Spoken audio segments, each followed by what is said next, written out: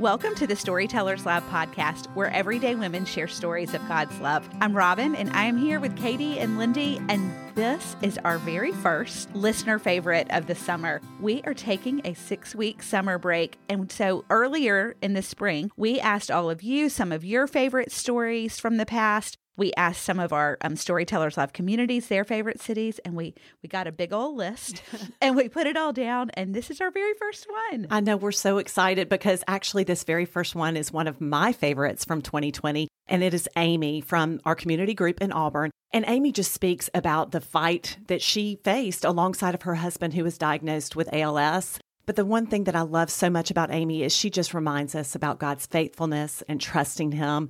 And so I'm so excited for you to hear her story again. You will love Amy's story. And also hop over to Patreon. You can click on the link in our show notes.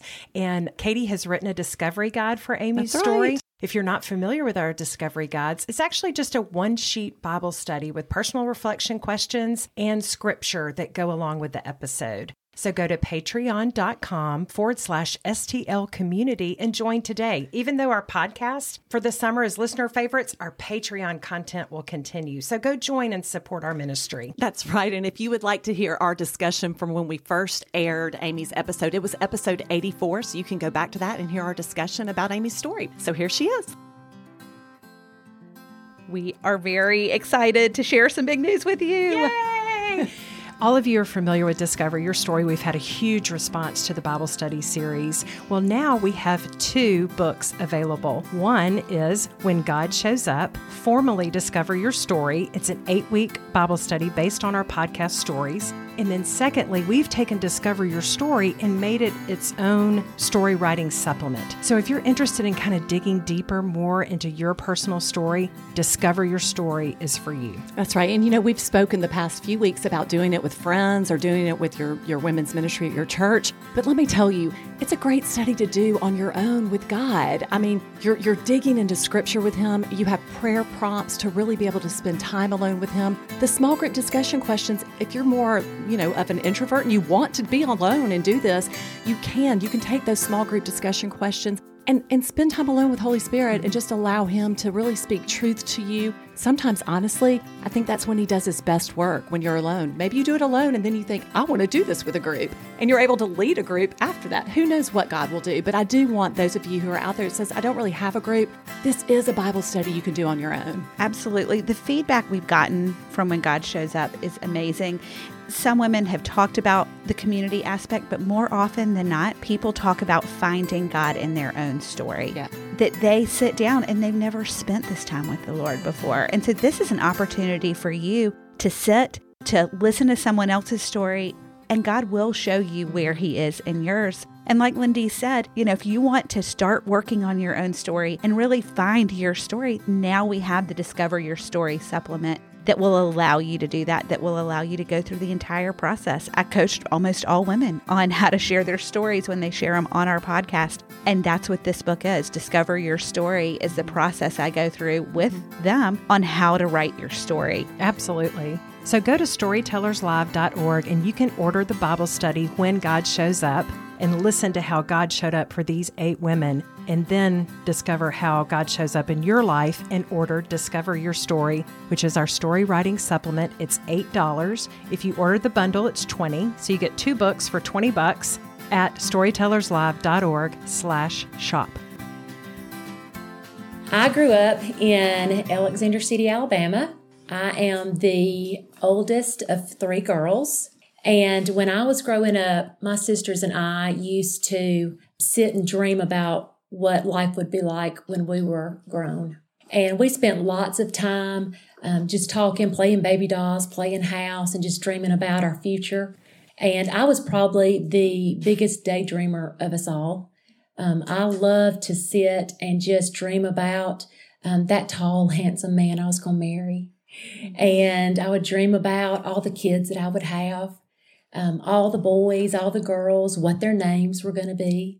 I would dream about the house that I would live in and the car that I would drive and all the fabulous clothes I would wear. And but however, in all of my dreaming, Never did I ever dream that I would have found out at 18 years old, a freshman in college, that I was pregnant. And at 18 years old, freshman in college, my then boyfriend and I decided to get married. And we had a very, very difficult marriage. He was very mentally and emotionally abusive. He had numerous affairs. And after 3 years of marriage, he decided that he would rather be married to his girlfriend instead of his wife, and we divorced. So at the ripe old age of 21, I was divorced with a 2-year-old. And prior to my marriage, I felt like I was a very confident and secure young woman. However, after the divorce, I was as broken and insecure as could possibly be. Growing up in a Christian home, I knew enough truth to know where to run. And so with all that I ran hard and fast to Jesus. And I remember I was working a full-time job at this time. And I would go on my lunch hour, and I would sit in my car on my lunch hour, and I would listen to this Integrity Worship cassette tape. It kind of tells y'all when this took place. Listen to this cassette tape, and the song that I would listen to over and over again, the words were, "You are the God that healeth me. You are the Lord my healer. You sent your word and healed my disease. You are the Lord my healer." And I'd listen to this song over and over again. And I would say, "Lord, I don't know how you're going to do it, but I know you can heal my heart. Lord, I don't know how you're going to do it, but I know you can heal my mind. Lord, if you can heal cancer, you can heal my heart." And Lord, I would just go to him just over and over, day after day. And I would say, "Lord, I don't know how you're going to ever restore trust again." Because in my mind, I would think, "Lord, I don't know how I'm ever going to be able to trust a man again." My husband had professed to be a Christian. In fact, y'all, the very first date we ever had was to church.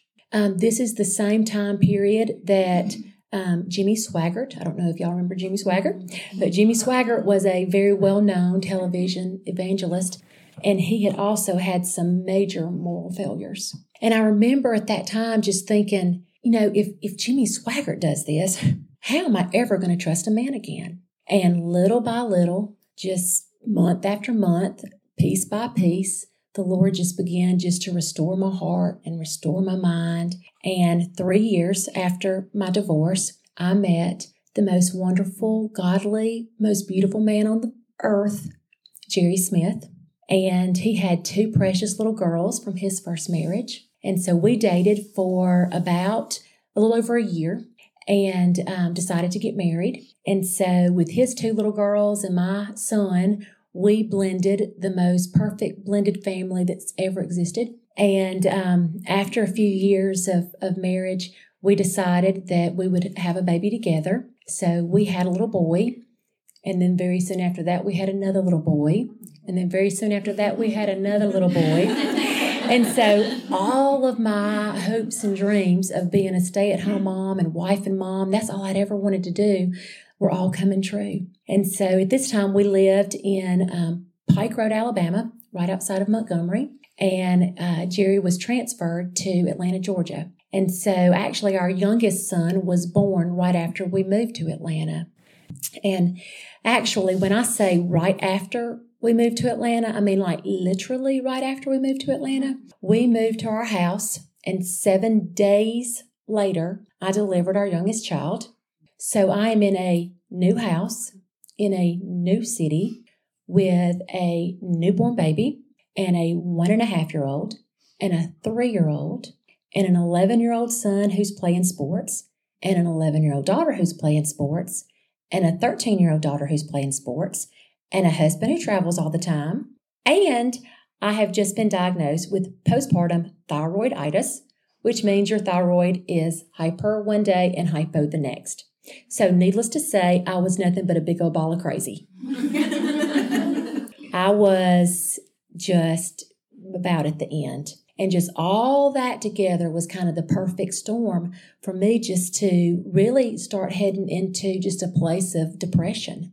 It did not take long, just a couple of months of all this before I was really headed on a very slippery slope fast into this pit of depression. And I remember on one afternoon, and y'all, I mean, it was so bad at that time that things that seemed so ridiculous in my mind, they were truth. Like I remember just whining one day. In fact, I was coming back from the grocery store. I'm driving my little minivan. I've got my 3 babies in the back, and I'm whining to the Lord. I'm just complaining. I'm saying, Lord, I am never going to learn how to drive in Atlanta. I will never know how to find my way around. And I was complaining and whining and saying, nobody in Atlanta likes me. I'm never going to have any friends. And Jerry probably doesn't even love me anymore because all he wants to do is work. I mean, just crazy stuff. But in my mind, it was the absolute truth. I was just in such a dark place. And one afternoon, I was headed back from the grocery with my boys. And while I'm whining these statements to the Lord, I felt like that the Lord whispered something to my heart that was life-changing for me. And while I'm driving in the road whining, the Lord speaks to my heart and says, if your circumstances never change, will you still praise me? And at that moment, that was such a profound statement that it's almost like I felt like I had been kind of jerked up by a knot. And so I remember tears welled up in my eyes, and I said, I was driving, but I lifted one of my hands off the steering wheel, and I said, Lord, if my circumstances never change, I will still praise you. And when I spoke those words, it was as if just a layer of a veil lifted off my eyes. And all of a sudden I realized that I had a spirit of depression that was on me. And I said, in the name of Jesus, a spirit of depression better get off me right this second. And when I spoke those words, it was as if the rest of this veil was completely lifted off my eyes. And everything that I had believed to be truth, all of a sudden I saw it for the lie that it was. And it was just like one counter off after the next of, was I ever going to learn to drive in Atlanta? Absolutely. Dumb people drive in Atlanta. If dumb people can drive in Atlanta, I can drive in Atlanta. Was I not ever going to have friends in Atlanta? Of course not. My thing was, nobody likes me. Well, 8 million people did not know me. I knew no one. Did Jerry want to work all the time? Absolutely not. He was trying to provide for a wife and 6 kids.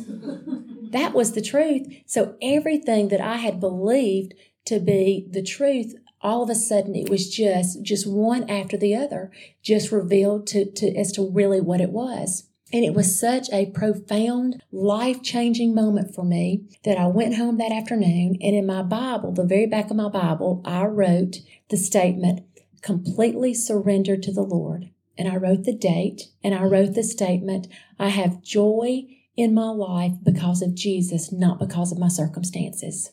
Little did I know that the Lord would use that truth in my life a few years down the road. So I moved forward a couple of years, and in July of 2005, we had an opportunity to move to Auburn, and we jumped at it because Atlanta was fun, but Atlanta was not the easiest place to live. And so we moved to Auburn in July of 2005, and we felt like we moved into the most fantastic cul-de-sac on the planet. And we had instant friends, and we were instantly welcomed into a local church and Sunday school class. And I remember telling somebody that Jerry and I socialized more in one summer than we had the entire time we lived in Atlanta. I mean, we were just loving life, living large. It was fabulous. And not that we didn't have any issues, because we certainly did. Life was not perfect, but it was good. So jump a little bit further to January of 2009. So we had lived in Auburn for about 4 years. And January of 2009 started off for me with the most incredible bang. That's the only word I can think of. It was just like a bang out of nowhere that was just incredible. The very first thing that happened that I can recall in January of 2009 was one afternoon, I'm sitting at home and I'm making my grocery list, getting ready to head to the grocery. And while I'm making my grocery list, I felt like that the Lord spoke to my heart and said, I want you to buy somebody's groceries today. And I remember thinking, well, that's real sweet, but Okay. So I head off to the grocery. Really just thought that was a sweet thought. I'm just kind of let it go with that. That was a sweet thought. I probably made that up. But anyway, so I get to the grocery, and I don't know about y'all, but when I'm at the grocery, like I'm on a mission. Like I ain't there to play. It is business. I am on a mission. And so I am focused. I am filling my cart up and in and out. And that's my trip to the grocery. And so I started off and I have to go down every aisle because I've got a big family where every aisle, the buggy's going to be full when I'm checking out. So I start off and get about halfway through the grocery. And I pass this little elderly gray-headed lady, and she's just standing there and she's staring at a grocery shelf. And as I pass her, the Lord spoke to my heart and said, "That's her. I want you to buy her groceries." And I remember thinking, now, Lord, how's this going to work? Like, am I supposed to follow her around the store? I don't know. I don't know how this is going to happen, but I'm willing. So you just work the details out. So I finished my shopping. And I've got a full buggy. So it's taken me a minute, to do all this. And so my goal also is to always find the shortest checkout line. I am finishing my shop and I'm coming down. I'm headed to checkout. And so I'm searching for what line appears to be the shortest. And so I whip my full buggy into that checkout line. And there right in front of me stands that little old gray-headed lady. And when I saw her, it just took my breath away. I thought, I cannot believe that here stands this little lady. And she only had like 8 items. So all my shopping, the Lord worked out the detail that was just perfect. So I see her and I can't believe it. And so I finally composed myself and I walk up to her and I said, "Ma'am, I know you're going to think I'm crazy, but God told me to buy your groceries." And she looks up at me. And tears start rolling down her face. And she said, "I'm buying this ham to take to my church, and I really don't even have the money to do this." So y'all, she's crying, I'm crying, the checkout lady's crying, like we are all crying in Kroger. And so I remember leaving there thinking, I felt like I was on cloud 9. I just could not imagine a God moment being any sweeter than that. It was just precious. So you would think that was the highlight. Well, y'all, January of 2009 just kept getting better and better and better. It was like things like that were just happening. I felt like almost on a daily basis of just God literally just blowing my mind with what he was doing. And I remember I started doing something randomly that I'd never done before. I found myself just randomly throughout my day saying to the Lord, "Lord, I trust you." And it would be just crazy times during the day. I might at work and I would just look up and say, "Lord, I trust you," or cooking supper or carpool or, just throughout my day, multiple times a day, randomly throughout my day, I would say, "Lord, I trust you." In fact, one time, y'all, this is so funny.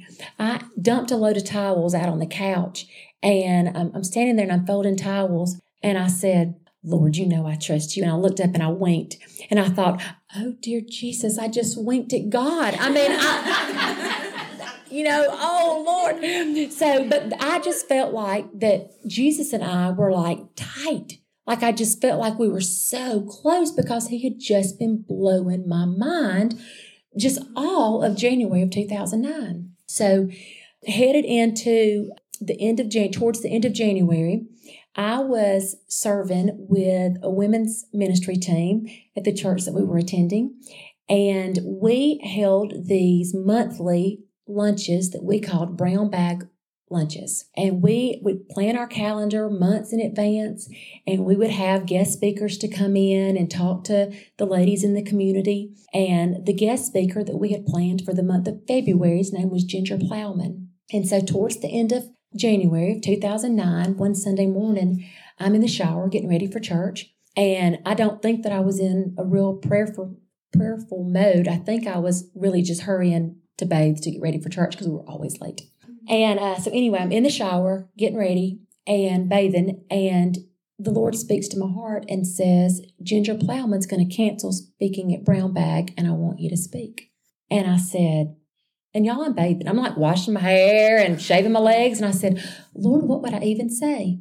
And he said, tell them who I am. And I thought, okay. So I got out of the shower and I thought, I'm not sure, do I need to like call people and tell them what just happened or just hang on to this because it seems a little crazy? So I decided to hang on to it. But I could not get it off my mind on Sunday. All Sunday, I just kept thinking about this conversation that either I had with God or either I had created a conversation in my head. And so Monday comes and I'm still thinking about it, just not really sure what to do with it because it was just so real. By Tuesday, I'm pretty sure that by Tuesday I had decided that that's probably something I had just created in my head. Wednesday, I'm not thinking about it. Thursday, I'm sitting at my desk at work and I get an email from our women's ministry team, one of the ladies that's on the team with me. And the email that she sends to our whole little group says, Ginger Plowman needs to cancel speaking at Brown Bag because her brother-in-law has just been killed in a car accident. Now, this is exactly what the Lord told me 5 days before.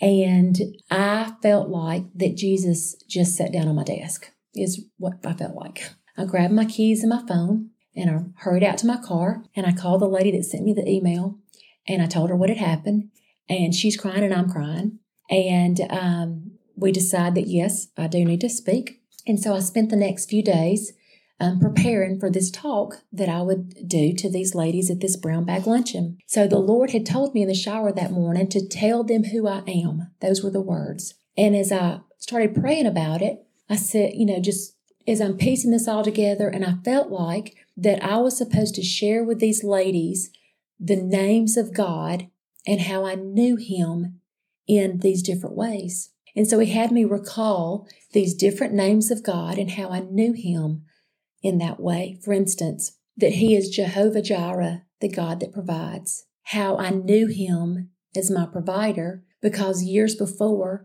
Jerry's company that he had been with closed their doors. He lost his job. We've got 4 kids and I'm a stay-at-home mom and he's without work for 3 months. Well, we knew Him as Jehovah Jireh. Or how I knew Him as Jehovah Rapha after He healed me after a car accident when I was 16 weeks pregnant. I knew Him as Jehovah Shalom, the God of peace, because of all these different things I had to walk through the years of Him just being my peace. And so He had me recall just name after name of God and how I knew Him in that way.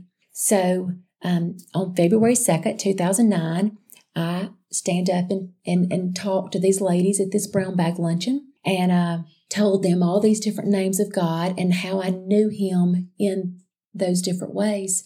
I thought that the Lord was using that talk for them. I did not know that He was using it for me. Little did I know that right around the corner was something in my life that I was going to need all of those different names to be able to stand on and have readily available to cling to. So a few weeks later, mid-February of 2009, one morning, Jerry got up out of bed and his right foot is not working properly. It had worked fine. He walked fine when he went to bed that night. He got up the next morning and he can't walk right.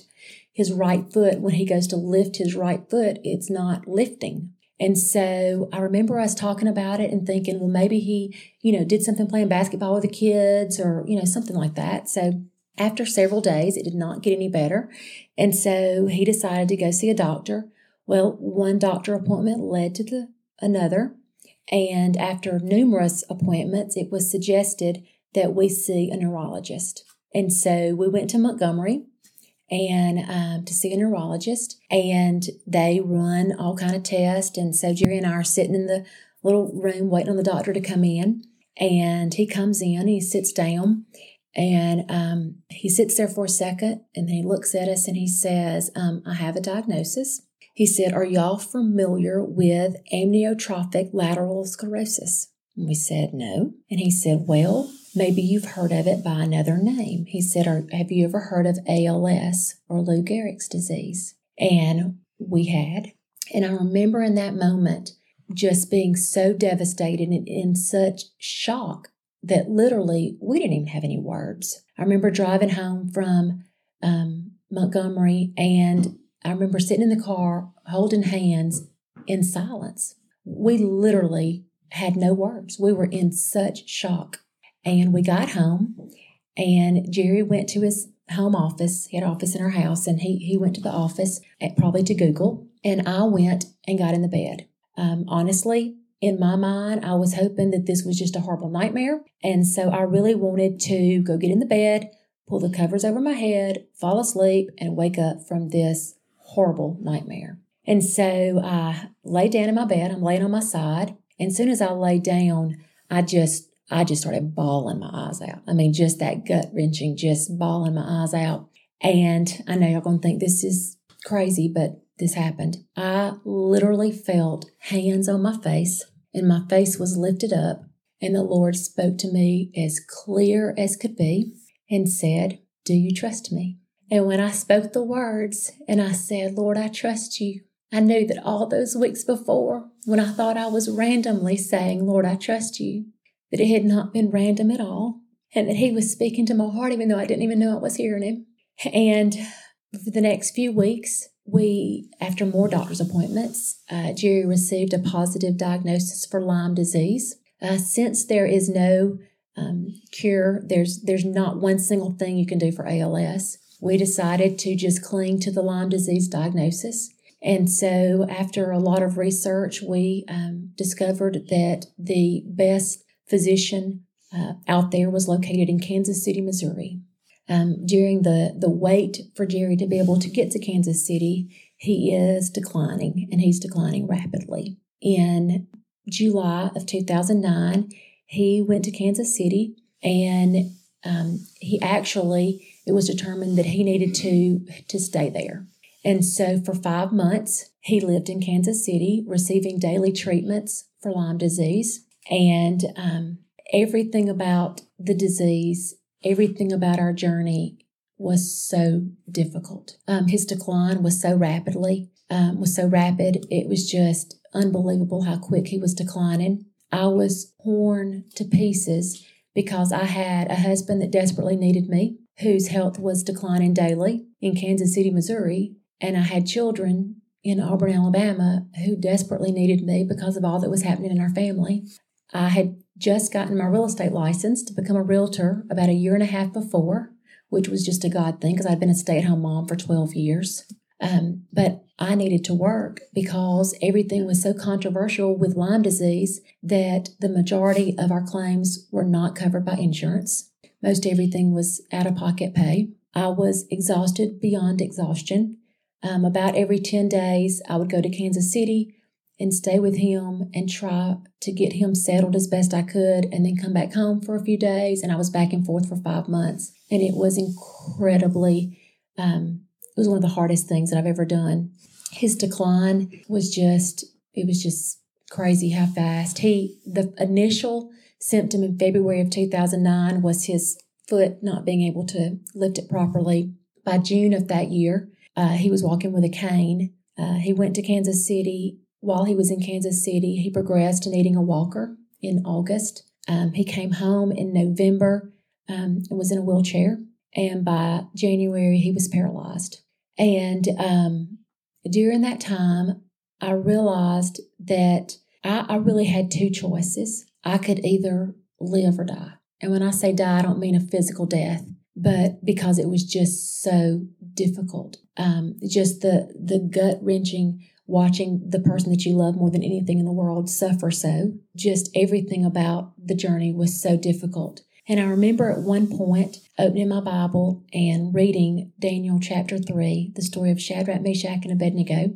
And I remember reading this and feeling like, Lord, I feel like I'm in a furnace heated 7 times hotter. The story of Shadrach, Meshach, and Abednego is that King Nebuchadnezzar erected this 90-foot image and decreed that everybody would bow down and worship it. And Shadrach, Meshach, and Abednego refused to. And so because of that, Nebuchadnezzar was so angered that he ordered the furnace heated 7 times hotter, and these 3 men bound and thrown into this furnace to die. And the Bible tells us King Nebuchadnezzar actually says, he asked the guys that are with him, didn't we throw 3 men into the furnace? Because I see 4, and the 4th looks like the son of the gods, is what the Bible says. I personally believe that was Jesus. So the story goes on to say that at some point Nebuchadnezzar realizes that Shadrach, Meshach, and Abednego are unbound. And at that point, he calls them out of the furnace, and they come out. And Scripture tells us that they are unbound, unharmed, not a hair on their head is singed, and they don't even smell like smoke. And I remember reading this story and thinking, Lord, I feel like I can so relate to being in a furnace that's heated 7 times hotter. I feel like my whole family is in this furnace. I want insight to this Scripture. I want you to speak to me through this Scripture. Tell me, how is this possible?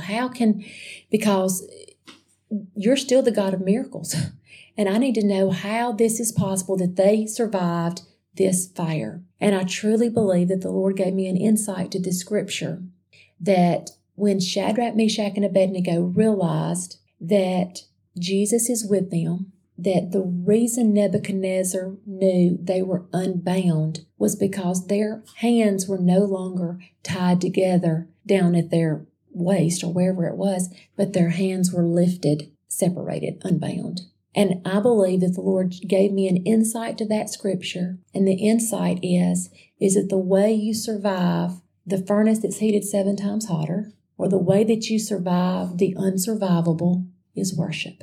And not necessarily a worship song, but just that the act of taking your eyes off yourself and putting your eyes on Jesus, taking your eyes off your earthly circumstances and choosing to have an eternal perspective, that act of worship changes everything. Even though it did not change my circumstances, it completely changed my perspective. And that is not to say that the next several months were not incredibly difficult, because every single day was me going and standing in my shower, crying my eyes out, and repeating truth and Scripture over myself.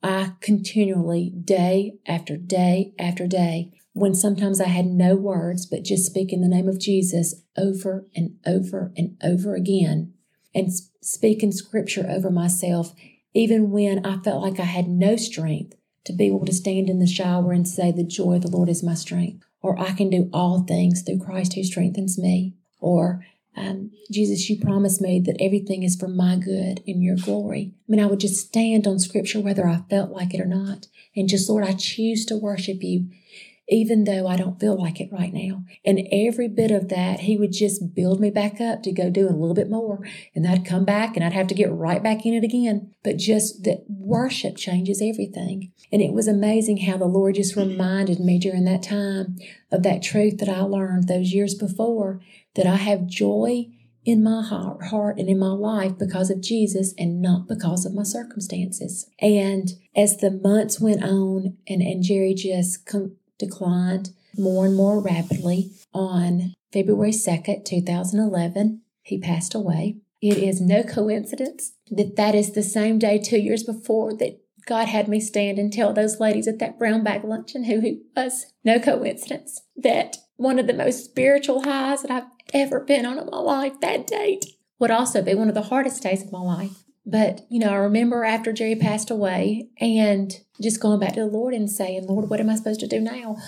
And he said, tell them who I am. And over the last 9 years, God has been so faithful and so trustworthy. We still miss him every single day, but he has been with us every step of the way. And I distinctly remember not long after he died, just going back to him one time. And I just felt like I just sat at his feet all the time because I thought, Lord, I can't do this. I can't do any of this. And I remember saying, Lord, I don't know how you're going to do it, but I know you can. Lord, I don't know how you're going to heal my heart, but I know you can. Lord, if you can heal cancer, you can heal my heart. Lord, if you can do all this stuff, I know you can do it again. And in fact, I feel like that Scripture that says that Satan comes to kill, steal, and destroy, but God came, Jesus came, that we would have an abundant life. That abundant life is for all of us, no matter what we've been through, if we're believers. Our circumstances don't dictate the abundant life. And I distinctly remember one time I was in my car, and I remember saying, Lord, I know that I can be content. I know that you can make me content. But to me, content, I equate content to a peanut butter and jelly sandwich. That is content. If you are starving, a peanut butter and jelly sandwich makes you content. However, I didn't want to be content. I want my heart to be great. So I would say, God, I don't want my heart to be peanut butter and jelly. I want my heart to be a medium rare filet that you can cut with a fork. I want my heart to be great.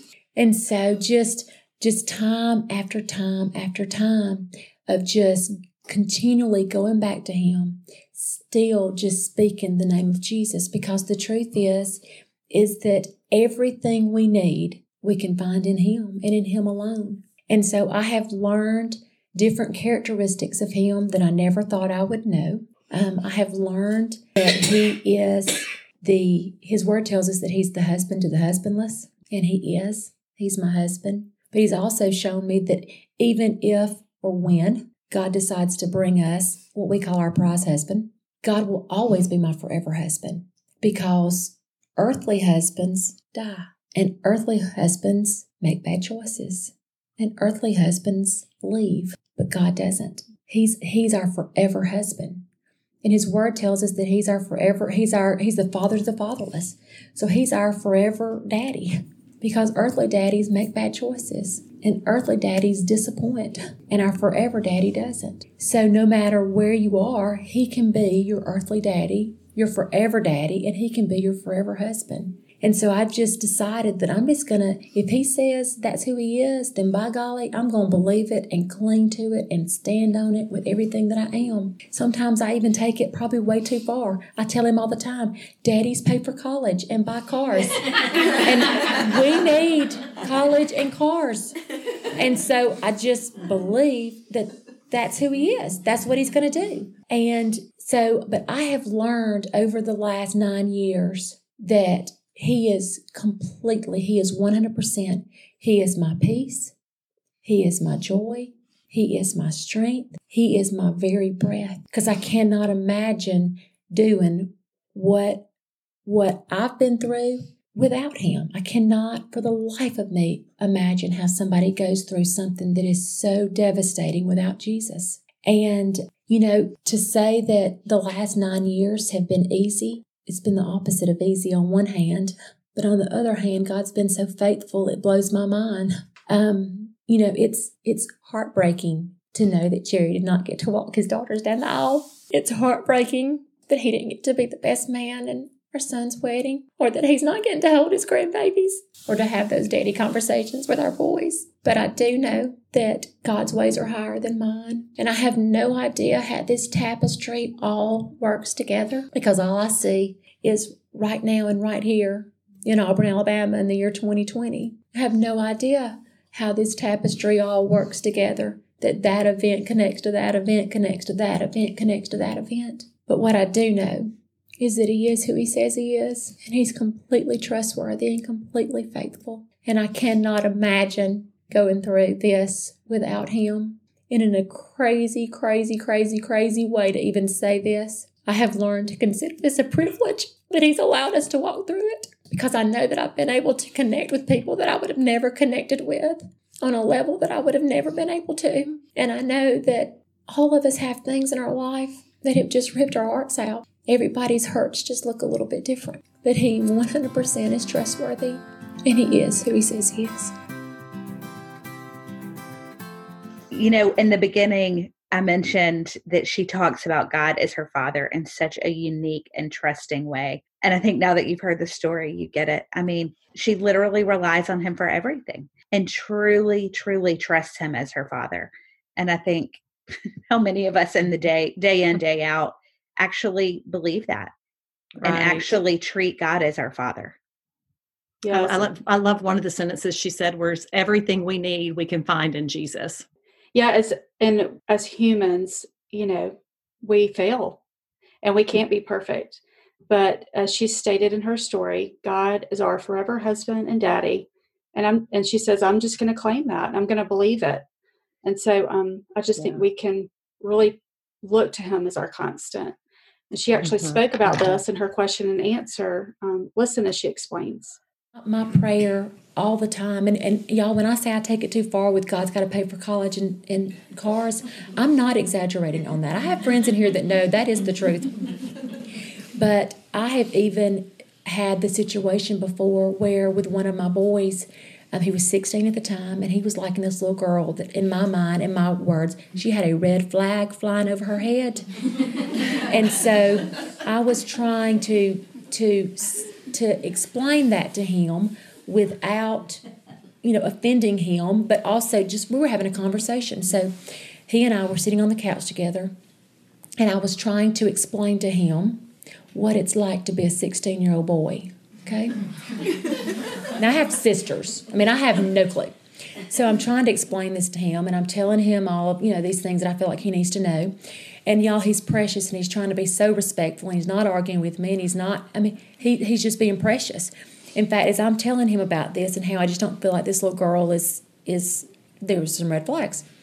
And as I'm telling him, I just see this little tear just roll down his face. And as respectful as he knew to do, we stopped the conversation, and he went upstairs. And I remember when he went upstairs, I remember taking my fist and slamming my fist into the couch that I was sitting on and saying, God, I cannot do this. I have no idea what it's like to be a 16-year-old boy. I have no idea what to say to him. And if you tell me you're our forever daddy, and obviously we don't need one or we would have one, because you also tell me that everything I need, I have. So obviously, even though it looks like we need one, we obviously don't. So you're it. And so I need you to go talk to him. And I believe with all my heart that he's going to have ears to hear you. Thank you for doing that. All right, bye-bye.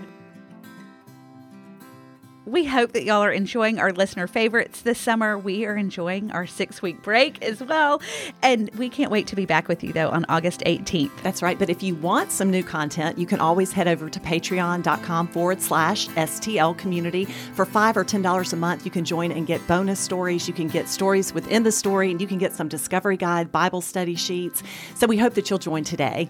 And we want to get social with you. So follow us on all social media channels at Storytellers Live Podcast. You can also go to our website at storytellerslive.org and sign up for our weekly email. We only send one a week. All right. Thanks for listening. Have a great week. Bye.